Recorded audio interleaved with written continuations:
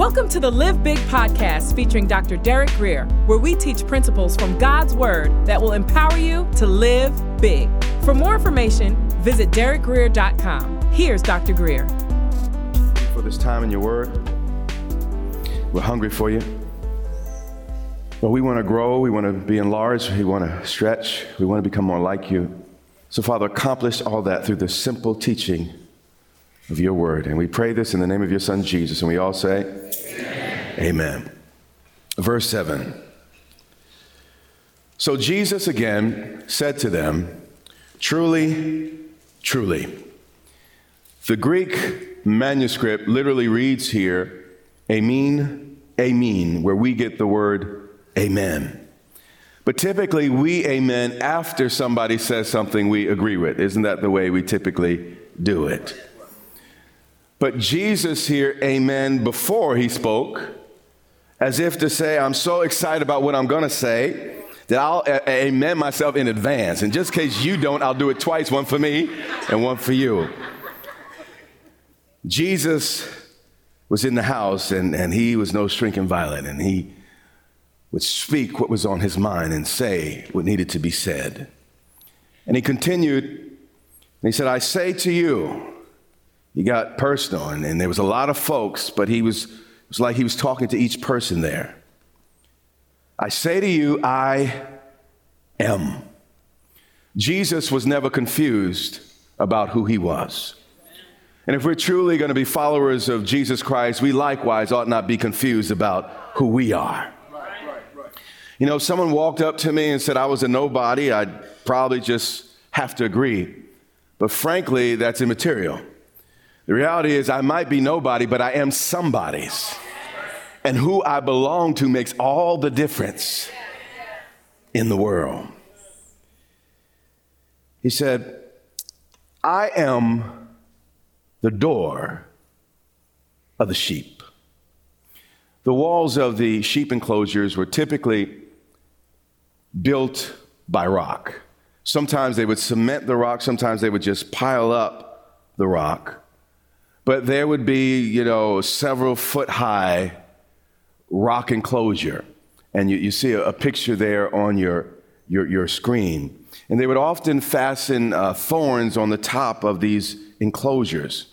But if you take a look at the screen there behind us, the opening of the pen was not a hinged door like you would expect. When you said, when he said, I'm the door, you thought of the door that you used to go into your house. But you're reading in our century into their century. There's no hinged door. Actually, the door here was a person. And it was actually an armed shepherd. You see the shepherd's crook there. That was not just for style. That was to deal with predators. Sometimes if the sheep acted funny, to deal with the sheep. And David also had a sling, and he would walk around with that sling as well. So this man there, that stick is not for show. He is an armed man who is actually the door of the sheepfold. He says this, I am the door of the sheep. Now, when Jesus said this sounded just a little bit gangster. How many of y'all think it might? To those who were listening. But what Jesus was saying, he was saying, listen, I am personally present to ensure the safety and well-being of my sheep. Any predator, any thief or robber would have to attack him before they could get the sheep that he treasured. You understand? Jesus is not a dispassionate lover of our souls. He put himself on the line for our lives, our betterment and protection. And then in verse 8, he says, all who came before me. Some translations here read, instead of me. Jesus is about to turn it up a little bit. And what he was saying to the people is that everything in your life that you have held on to in the place of me falls into one of two categories. And then he's going to take some time and start to break down these categories for each of us who are listening to him speak. He said, all who came before me are thieves. The first category is thieving or thieves. A thief is one who steals on the sly. This is the pickpocket. This is the white-collar criminal. Misdirection and deception are the tools of the thief's trade. What happens, you're walking down the street, you get a bump on one shoulder, you focus on the bump, meanwhile, someone's in your back pocket. That's a misdirection there. And the enemy, what he tries to do is misdirect us. He'll put your focus over there when really he's stealing over here. And that's just the way he is. He's a very, very good thief. Some of it, is, it could be white collar crime where, the accountant is stealing every 5 cents of every $1,000 or every, maybe you have 1 million accounts and he takes 5 cents out of each $1 million account. But how many know that 5 cents out of every dollar, when you talk about $1 million, starts adding up to a little bit of money? That's about $50,000.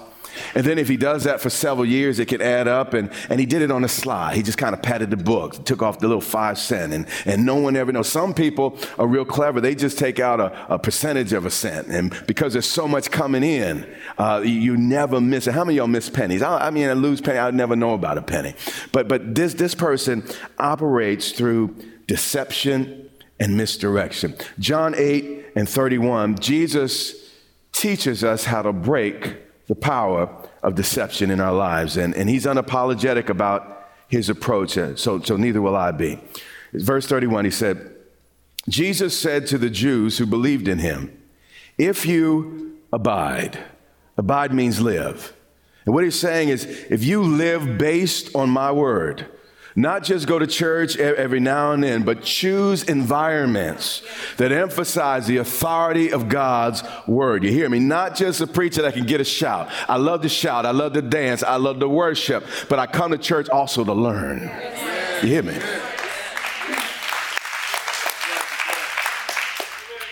If you abide in my word, then you are truly.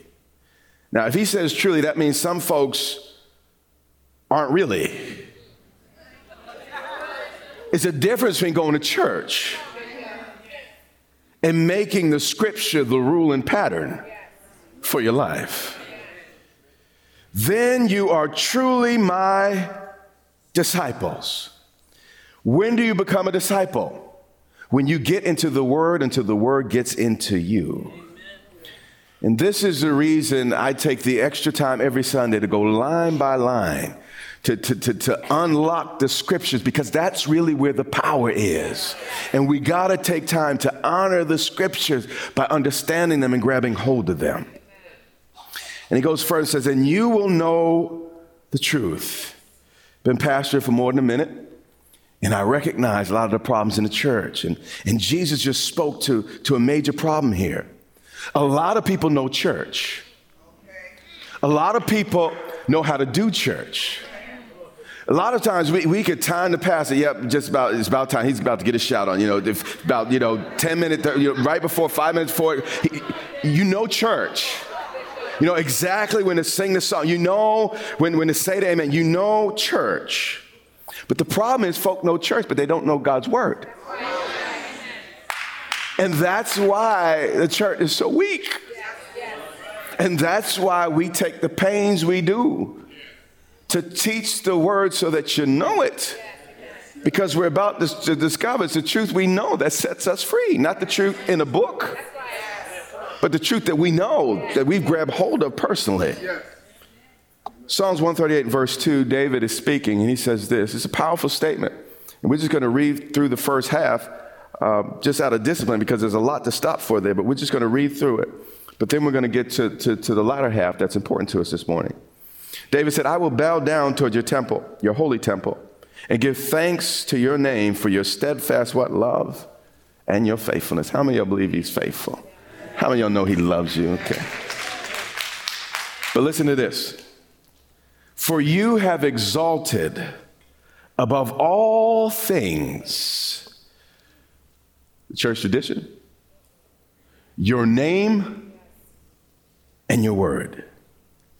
God is not obligated to stand behind what Big Mama said. You hear what I'm saying? He's not obligated to stand behind what Pastor Doolittle said with his rhyme and his social commentary and a shout. God only obligates himself, he's God, to stand behind what he said. So when we come together in this setting, it behooves us to find out what he said. You hear me? When the devil came at Jesus, Jesus didn't say, well, I heard somewhere that some rabbi at some time had this idea about who you were. He said, it is written. You hear me? He quoted the Holy Writs. And when trouble comes, if you can't quote nothing, the devil ain't going nowhere. So if I'm not in this book, I do you a disservice.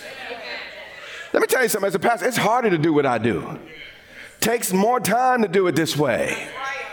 But listen, we're going to have to invest some time if we're going to be strong. I mean, we live in dark times, dangerous and perilous times.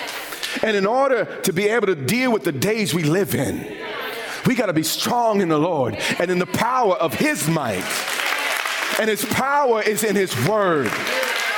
You hear me? John 8:32.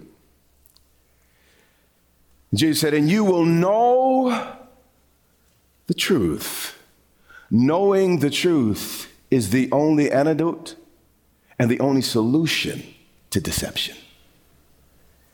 And the truth implied, you know, will set you free. People say, you know, what you don't know won't hurt you. But how many of you know what you don't know is really what's killing you? We perish for a lack of knowledge. We can't go through life unaware of God's promises and think we're not going to suffer because it's mean out there. There's a real devil that hates you. There's a man, Satan will eat your lunch. You hear what I'm saying? And watch you starve. There's a callousness and a coldness that will make you shudder if you felt the heart of your adversary, the devil. Back to John 10:8. All who came before me are thieves and, he's about to give us the second category, robbers. A robber is unlike the thief. The thief takes on the sly. A robber doesn't take on the sly. He takes by force and intimidation. This is, you get mugged in the street. This is when they take it. This is at gunpoint. This is not just someone being tricky. This is somebody with weapons to harm you. And here's the deal. When Satan can no longer deceive you, his only remaining strategy is intimidation and bullying. And he'll get in your ear. Well, yeah, I know you heard that in the word, and I know what the Bible said, but if you do that, your friends are going to disapprove. If you do that, your family's going to criticize you. And he'll put fear in your heart. If you obey the word, it might work for them, but it'll never work for you. And he gets in your ear and he frightens you and intimidates you. But you got to think about that. I mean, on one hand, there's the opinion of people. But then on the other, the opinion of God. At some point, the opinion of God got to weigh heavier. Even though he comes with this fear and all the rest, I've learned sometimes, as I've said in the past, I just got to do it afraid. But do what he said because he is God and God alone. Your friends and your family don't have a heaven or hell to put you into. You hear what I'm saying? And you got to make a decision about your life and what you value and values. A lot of our values is what they say on television or what some doctor who hates God says. You know what I'm saying? Your values are wrong. That's why y'all screwed up. How about what people who know God said? How about people who have walked with Jesus, what they said and what they wrote? How about what Jesus said? How about what God himself has said? But we lift up what Dr. So-and-so. And we make God, light. But scripture tells us to magnify, give weight to what God has to say. And when you give weight to God's voice, that's how you become a disciple. Don't settle for being a churchgoer. Churchgoers are unhappy people. Don't look at nobody. It's disciples who experience the joy of the Lord. Church folks be some of the most unhappy, miserable, angry people I know. But people who live this word out, they're in a different category, a different class. And folk walk up to you, why are you different? You're not like all the other church folk. But I'm not trying to be church people. I'm trying to be God's people. Yeah.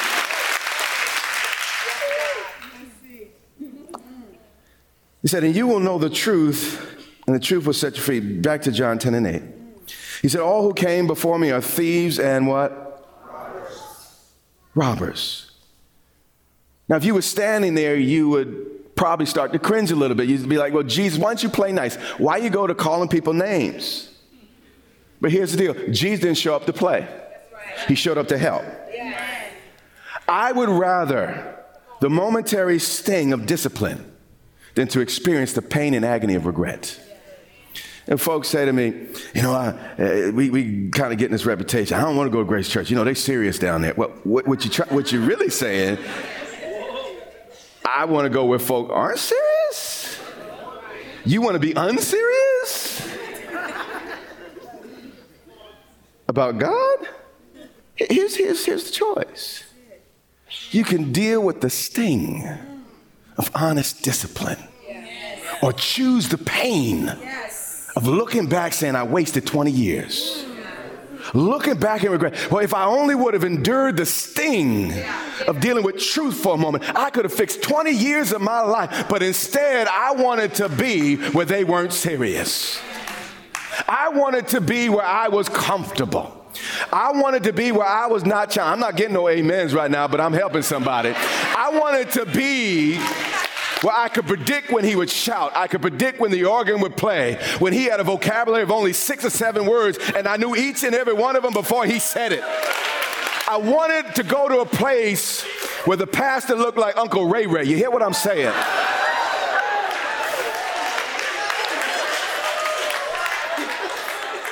I just want to go to a place where I could just feel good. How feel good working for you? Let's get back to the text, okay? Jesus said, but the sheep didn't listen to them. When Pastor and I were this was a couple trips ago in Africa, we went out to actually, we got a bull, and then later we got a lamb. But we watched several shepherds in a field with all of their sheep mixed together. And it was a curious sight. You know, all the shepherds were kind of in a huddle. They were laughing with each other and talking and, you know, just cutting the breeze, if you will. And, you know, I was like, well, how do they know whose sheep is who? And I was looking, okay, some of them were marked. I was like, okay, I guess he's going to go and pick out his sheep to find his sheep when he's ready to go. But all the shepherd did was make a sound. Anybody hear that sound right now, by the way? All the shepherd did was make a sound. And everybody that belonged to him, all the sheep that belonged, they just followed him. They just left everybody else and just followed him to wherever he led. You see, deep down inside, God's sheep know his voice. Deep down inside, you know you belong to somebody. You know there's more than what you're living and how you're doing things. You know deep down inside that you belong to God. And it's resonating when you get in the presence of God's people. It just reminds you, and you hear that voice ringing again. Jesus said, I am the door. Jesus made this statement earlier. But he makes it more emphatic here by repetition. Instead of continuing to deal with those who would reject him as he did when we first started teaching this, thieves and robbers, he now makes a promise to the sheep that would accept him. So we see a shift in the text, and watch the promise. He says this: if anyone, that's any person, no matter who, where, or when, what you did, who you think you are, anyone enters by me, he will be saved. This word sozo here, saved, means delivered from dangers without, but it also implies here in this passage, defended and supplied from within. And this sheep will go in and out. There's a freedom in Christ. And find what? Pasture. All Jesus was concerned about was feeding his sheep. All God wants to do is feed our hearts. He's not trying to harm us. He's just trying to bless us. The only reason we run from him is because the devil has lied about him to us. The Bible said we'll know the truth, and the truth will what? Set us free. The devil, he's a smart guy. He's been around humans for a while.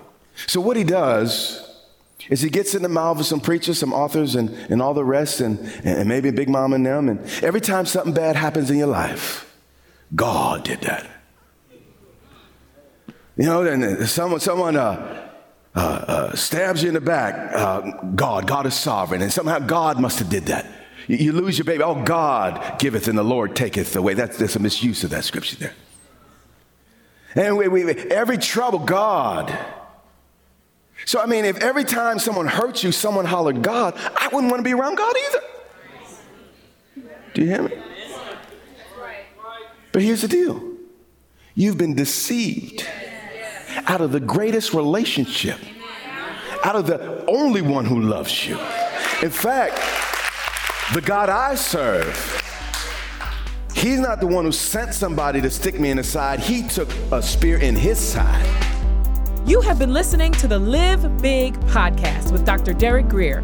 For more information, visit derekgrier.com or follow Dr. Grier on social media.